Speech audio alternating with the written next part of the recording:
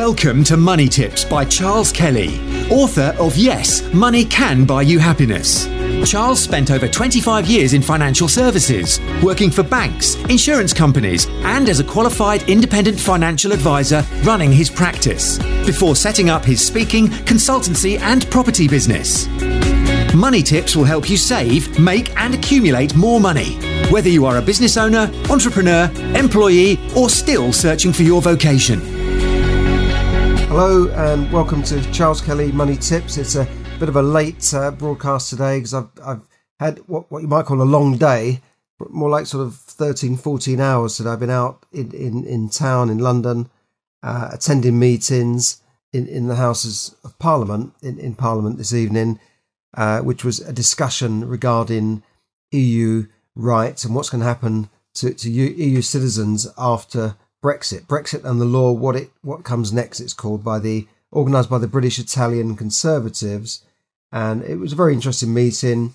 Had speakers like Alberto Costa, the MP, who put forward an EU Citizens' Rights Amendments Bill. And he is also the honorary president of the British Italian Conservatives. But Simon Davis, Law Society President of England and Wales, and many other speakers. Alessandro Belluzzo, who's the president of the Italian Chamber of Commerce. We also had Angela McFarland, who was the market director and chair of the Brexit task force for a company called IQVIA. And all in all, it was a very interesting. Another speaker was a barrister called Mark Watson-Gandy. I'll talk more about him in a second. But overall, the meeting went through EU, what's happening with EU negotiations and when these have to be completed by. Now, we know that this year we have basically a year to get things sorted out, and things will remain as they are for the year during this period of grace, if you like, where we stay as we are until the end of December. But we have only until October to negotiate a trade agreement and get that ratified in both parliaments and agreed by European countries. So it's quite a tight task. And I understand from Alberto Costa that these negotiations are taking place. He said that the EU team under Barnier have a very smart team behind them. They have young, smart lawyers who are tough negotiators, but equally we have good people as well, led by David Frost, not the old TV presenter, hello, good evening and welcome, not him, but another David Frost. And, we have some good lawyers in there as well, negotiating. And yeah, I think it will be tough, but at the end of the day, we do import more goods than we export, but we do also export some of the more services than we import. So we are a service-based economy. So we need to get that right. And one of the services is legal services, for instance, who will get to resolve disputes. Obviously, the lawyers are looking to make sure their business is protected. But one lawyer told me, for instance, this was Professor Mark Watson-Gandy, who's a barrister, and he specialises in insolvency. And he said that London is like the insolvency capital of the world, and we even have bankruptcy tourism here, German companies coming here to become insolvent. So he wants that to continue, obviously. So these are the sort of things that were discussed tonight. It is good that we know that these negotiations are taking place and they've been taken very seriously by business.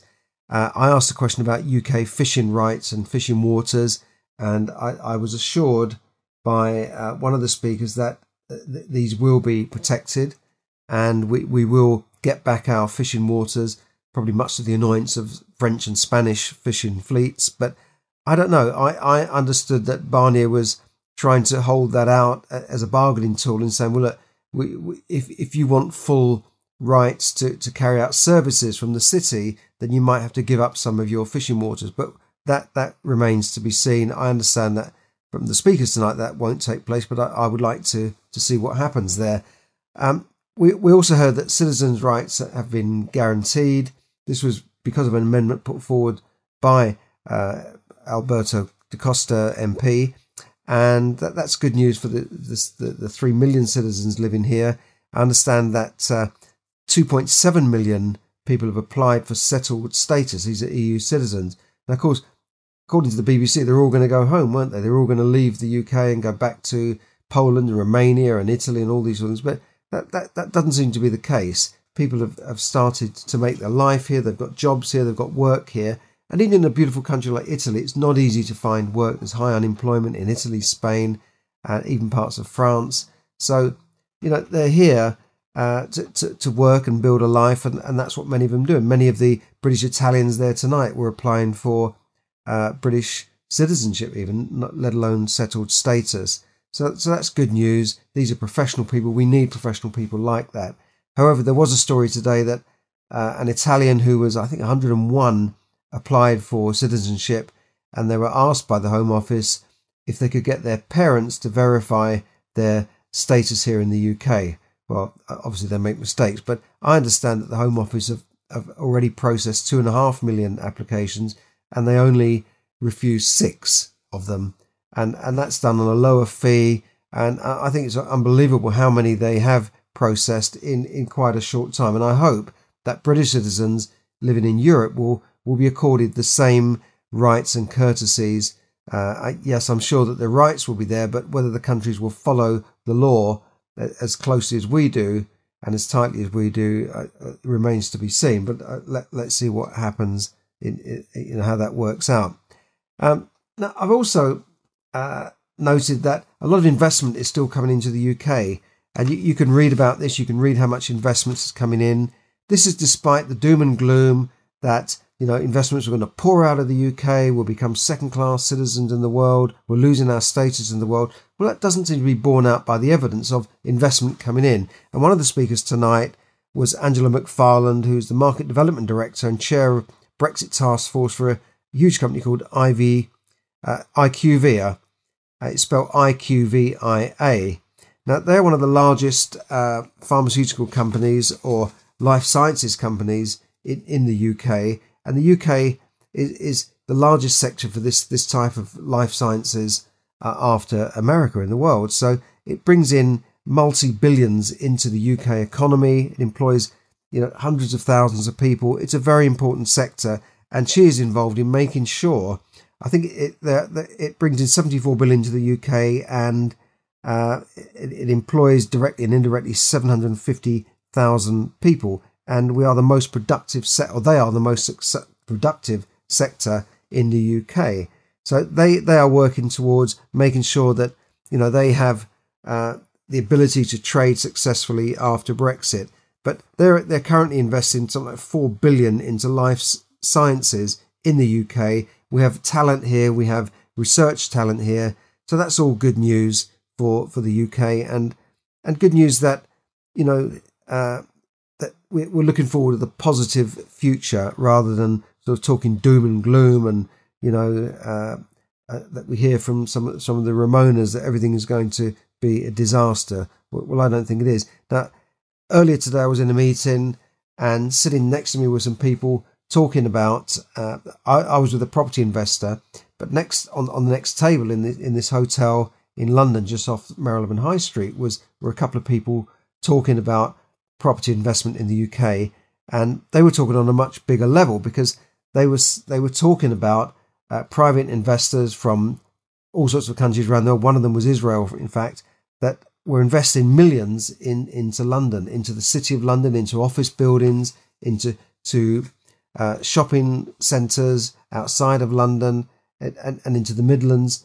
And there's more money available to invest in the UK than there are projects, probably. So that gave me a little smile there, that the people who said, "Oh, money will pour out of the UK," it's actually the opposite.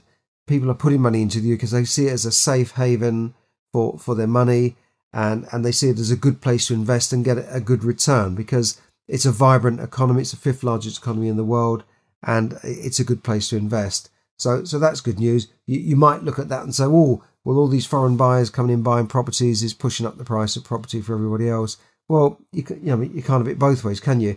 if you want it to be a country where nobody wants to put their money into, then you're going to be worse off than the country where at least people are putting their money into the UK. So there you go. That's just a bit of good news about the UK, and that there is life after Brexit. And this year we'll see the negotiations continue and hopefully come up with a decent trade deal for our service sectors, which is very important. You know, it employs a lot of people in the UK, the City of London, and of course our fishermen and farmers and manufacturers. We want to see working with European partners, trading and working with Europe, but not being controlled by Europe. And that's what really Brexit is all about. So thanks for listening. This is Charles Kelly, bringing you money tips to help you save, earn, invest, accumulate, and enjoy more money. Good night and bye for now. Thank you for listening to Money Tips. For more tips and information, visit moneytipsdaily.com. The information given in this podcast is for your entertainment and should not be construed as financial advice. As always, take independent financial advice before making any investment decisions.